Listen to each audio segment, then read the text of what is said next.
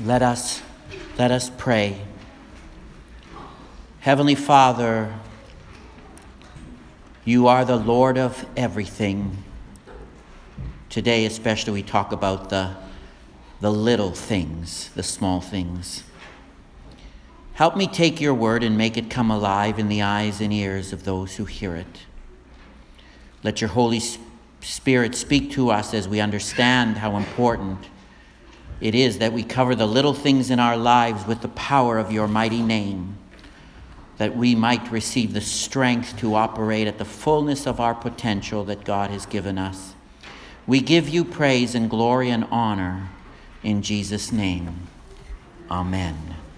You may be seated. Most of the time, it is the little things. I mean, if we had just a little more income, that would help us be satisfied with our finances. If it would be just a little more uninterrupted rest on Saturday morning, that would help us give us a better weekend. How come kids want to get up early on Saturday and sleep in on the weekdays? It's the little things. Sometimes in relationships, it's not taking the big trip. It's not going on the big dinner date. It's not the night out on the town. It's just the little things of a quiet, quality conversation that allows that relationship to stay strong and healthy. Sometimes what makes the major difference in life is not the huge effort. It's just the little things. Whenever you see an individual with talent using it for God's glory, or you see an athlete performing at the top of their game, what you are seeing is the individual who was willing to take the time to do the little things like practice. They're the ones that get to use their talents and gifts at the highest level. Believe me, when it comes to picking an expert for something important in life, we want to go to the people that do the little things well. When you're going for surgery, it's comforting to know that the doctor has a good track record and good reputation. Or you're looking for a lawyer to give you the best legal advice. Or you're looking for a counselor to help you through difficult situation. You're going to want to go to the guy or the gal who did the little things like study. Because it's the little things that seem to make a whole lot of difference in our lives. Well, when you read the Word of God, you find what an impact little things happen to have. Sometimes it's just a little baby in the basket that's just pulled into Pharaoh's house that makes a tremendous difference in the outcome of the nation. That day when Pharaoh's daughter reached out and she grabbed Moses from the Nile River, she had no idea what an impact that little thing would bring to the lives of others. It was a little thing that was wrapped in swaddling clothes and lying in Bethlehem's manger that made a significant impact, not only in the 33 years in which he lived, but in the centuries later, because that night the angels declared that Jesus Christ was born, given from heaven down to earth. Seemed like a quiet little thing as the townspeople slept and the shepherds watched their flocks by night. But it has been the greatest gift that God has ever given to man, and indeed those who follow Jesus Christ, well, know exactly what a great difference Christ has made in their lives. It's the little things like a shepherd boy with a stone that can slay a giant. The point is, don't ever consider anything to be insignificant whenever God is the God of the universe. And He has promised you that little is much when he's in it. Little things make a difference not only when it comes to your peace and your prosperity, but little things make a big difference when it comes to your relationship with God. Consider one bite of one piece of fruit. It was a little thing. Adam and Eve didn't eat every piece of fruit on that tree. They just took one bite. A little thing. And the Bible says, by one man, sin entered the world, and death through sin. And so all must die. It has been a problem for us ever since. In the Old Testament lesson, we hear the story of Elijah, the prophet of God, and the widow of Zarephath. Look at all the references to the little things. Bring me a little water. Bring me a morsel of bread. All she had, a handful of flour, a little oil, a couple of sticks. Elijah showed up when she had little food, little strength, and little hope. When she was planning her last meal for her and her son. And the prophet of Almighty God told her to first feed him, and afterwards feed herself and her son. And God would provide for her until the rains would come again. And when God tells you to do something, he always provides you the strength and the means and the ability to do it. You have a God who knows the future and who controls the future. In the gospel lesson, Jesus sat down opposite the treasury and watched people putting money into the offering box. Many rich people put in large sums, and a poor widow put in 2 small copper coins, which make a penny. She put in everything she had. Little, perhaps, in our eyes, but great in God's eyes. Jesus taught in Luke 16, whoever can be trusted with very little can also be trusted with much. And whoever is dishonest with very little will also be dishonest with much. So, if you have not been trustworthy in handling worldly wealth, the very little, who will trust you with true riches? And if you have not been trustworthy with someone else's property, namely God's, who will give you property of your own in heaven? So let's talk about the little things, the small part of the service we call the offering and the handling of our worldly wealth. Since that's what the Bible readings are talking about, I have to teach you about it today. So, how are we doing as a church in this grace called stewardship?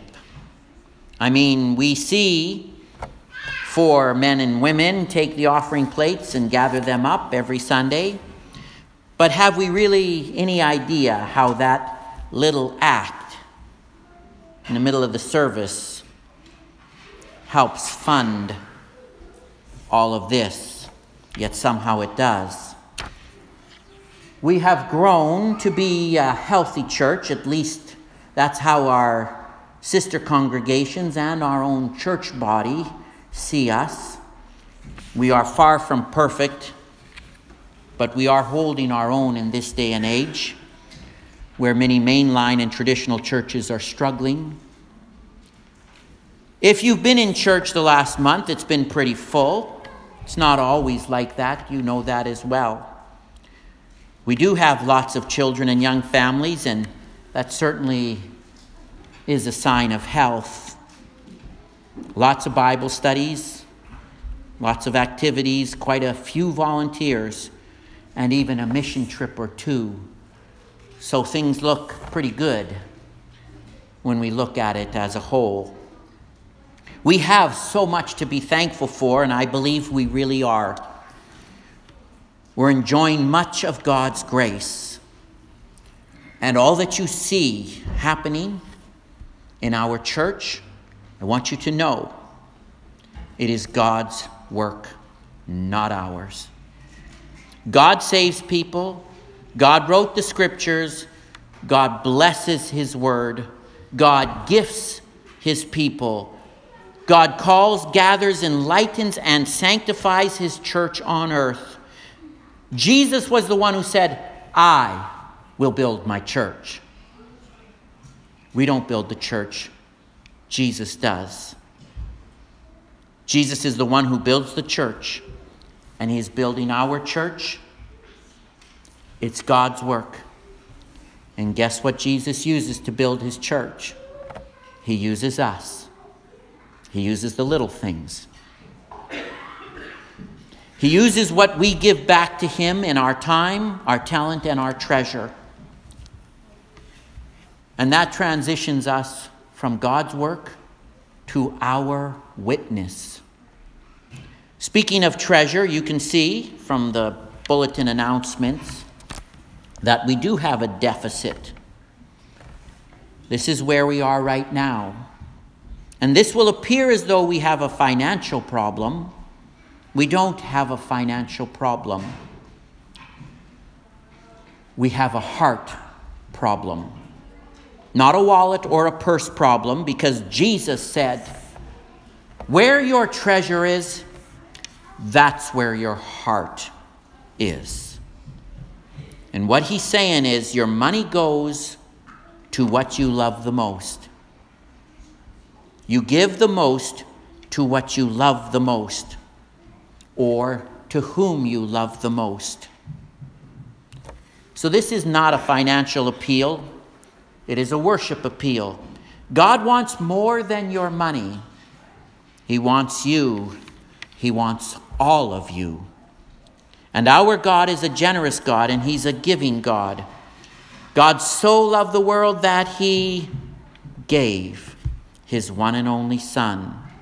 And we want to be recipients of his grace, and also stewards, managers of his grace. We want to be blessed by God, and we want to be a blessing to others. We want to receive, and we also want to give. 2 Corinthians chapter 9, remember this. Whoever sows sparingly will also reap sparingly. Whoever sows generously will also reap generously. Each man should give what he has decided in his heart to give. I told you, it's not a financial issue, it's a heart issue. Not reluctantly or under compulsion, for God loves a cheerful giver. So just like the widows in our Bible lessons, whatever God lays on your heart, that's what you are to give. And we want you to pray about it, and we want you to plan for it, and think purposely about it. Remember the widow's 2 copper coins and what Jesus said about her gift. And every time I hear that story read, I think about Jesus sitting there and watching what people put into the offering. And I cannot help but think, I wonder what Jesus thinks about my offering. Because that's what that lesson is teaching me. Well, here's what I do know. I believe that if everybody does what God tells them, then everything will be fine, and we will have the money we need to do the things that we need to do to keep the gospel preached here and abroad in the years to come. I really believe that. We have leaders trying to lead and board directors trying to direct and volunteers all trying to serve. And I would ask you to pray that they don't get discouraged. We don't want them to feel alone in what they are doing. We want them to feel supported and encouraged in what they do. And one of the ways we do that is by participating alongside of them. And we can do that with our gifts. The poor widow of Zarephath could not preach the word of God, but she sustained Elijah, the prophet of God, who could. The poor widow in the gospel could not serve in the temple, but she supported those who were. And Jesus made sure the disciples understood the lesson. She gave all she had. You see, the only fitting response to a God who provides all of our needs and then sacrifices his Son so that we could be saved from sin, saved from eternal death, and live forever with him, the only fitting response to that is a life given and lived for him. You see, God doesn't just want part of you, he wants all of you. We manage our lives and all that we have to the glory of God. We call that stewardship. I will tell you a story. It's a tragic story. Story about everybody, somebody, and nobody. There was a guy named Everybody who thought somebody was going to take care of it. Nobody did. End of story. Honestly, I think we're going to be okay at the end of this year because I do think that is, as in years past, you all have responded very well. You always have. But what I am concerned about is that you'll only start giving out of a sense of urgency. Oh, we've got to make the budget. No. And not out of a sense of worship. And when that happens, it means that some people see the church as a wife, and others see her as maybe a girlfriend. What's the difference? Well, a girlfriend is nice to have and enjoy, but never really an intention of getting married to. We want peace to be a beautifully loved bride of Christ, because that's how the New Testament describes the church, the bride of Christ. And we want people to not just care about her when it's convenient for them or her, but to care about her because Christ died for her. Now, some might say, yeah, but how does the church spend its money? It's a great question. And we've got the annual reports. If you like to read, I got 25 years of annual reports. Or if you don't like to read, you can just ask questions and any of the leaders will be happy to answer them. Because we like to tell you how we spend the money here. We're very open about it. And I would just say, if you don't want to go to that much trouble, then get involved and look around what is happening. We can't report on everything that's going on. I can't tell you of all the faith-building conversations that I've had with people over the years, because most of those are confidential. I can't share that with you, but you can look around. God is at work in this place, and it's amazing. I wish you could see what I am privileged to see, how God works in the lives of you and your families. So here's what I want to do. I want to close with a question. Because of the readings, where are you in your giving? Knowing all that you have, all that God has blessed you with, are you happy with what you are giving back to Him so that others just like yourself and others who are not at all like you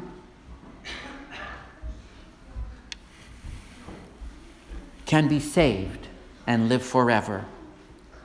If you are not happy with what you are giving, then why don't you try and step out in faith? Show God that you're serious about what he has says about the support of his work. And I would suggest for you to work from a percentage. Look at what your household income is in a year and then take a percentage of that and give it back to God. That's how I started many, many years ago. That's how people for thousands of years worshiped God, by giving. He'd give them 100 cattle. They would give 10 back to him. So, if you look at your household income and you gave 1% of your income, try increasing that the following year. Make it 2%. The little steps to get where you want to be. To the Old Testament model of tithing 10%. And who knows, maybe God can take you beyond that. There are different ways you can give. You can put cash or check in an offering envelope. You can use the PAR program, pre-authorized remittance. 75 families in our church give that way now. You never miss an offering. You can go online to our website now and give using a credit card. There's lots of ways to give, but what is important is that you give regularly, generously, and as God has blessed you, which of course means cheerfully. You are giving to Jesus. You are giving to Jesus. Once a little boy gave Jesus his lunch, and Jesus fed 5,000 people with it. You never know what God is going to do with your offering. Now, I hope you hear this from a pastor who loves you. And as I speak on behalf of the other leaders of the church, please pray for your church. Things are going well in some regards, but there's also some growing and there's some maturing that we have to do. A course correction, if you will, before we hit a crisis. We live in a day and age and society where everything is a consumable good. Everything we eat, everything we use, every activity we participate in, your kids' piano lessons, your Starbucks coffee, your haircut, your time at the gym, everything is a consumable good. And I get that. But not your church and not your God. God is not a consumable good, and dare we treat him like that. So if you look at your church and wonder, am I really getting value for my offering? Then you're not giving an offering. You are giving a dues. You are giving a membership fee. And maybe, and just maybe, that was the problem with the many rich in the gospel lesson who put in their large amounts. Maybe their attitude was, there, I paid my dues. Now at least I can sleep at night. Heaven forbid we should treat our God as a consumable good. Giving an offering to God is an act of worship, an act of humble submission to the God who made us and saved us, and daily and eternally provides for all of our needs. So although the offering may seem like a small part of the service, it is. And we have a God who likes to use the little things. And boy, is that ever comforting. It's the small things that God can and will use to do great things. Please bow your heads in prayer. O Father in heaven, if I have ever looked at my offering to you as just another bill to pay for services rendered, please forgive me. Teach me to trust you for everything, even the basic and necessary needs of life. Wow, you have blessed me. Just like the poor widow gave everything she had, you have blessed me with so much, and I cannot thank you enough. I give my life to you. Help me to live it according to your will. and help me to manage it to your glory, so that I can do good for the people you have placed in my life and for those you will be placing in my life. I want to live my life to your glory because of all that you've done for me. I want to give to the cause of bringing others into a relationship with you. You want every one of your rebellious children in heaven with you. I get that. And you have given the church, of whom I am an unworthy member, you have given the church the task, the local church, the task of bringing the gospel to the world. Before I spend any of my income on my life and my needs, or even the needs of my family, I want you to have this token, this offering, so that by it and by your power, others might know the joy and love and peace that I know, having my sins forgiven, having a place in heaven assured and waiting for me. So, dear God, take my offering and use it, and guide my church to use my offering and manage it according to your good and gracious will. This is all we can ask in Jesus' most precious name. Amen.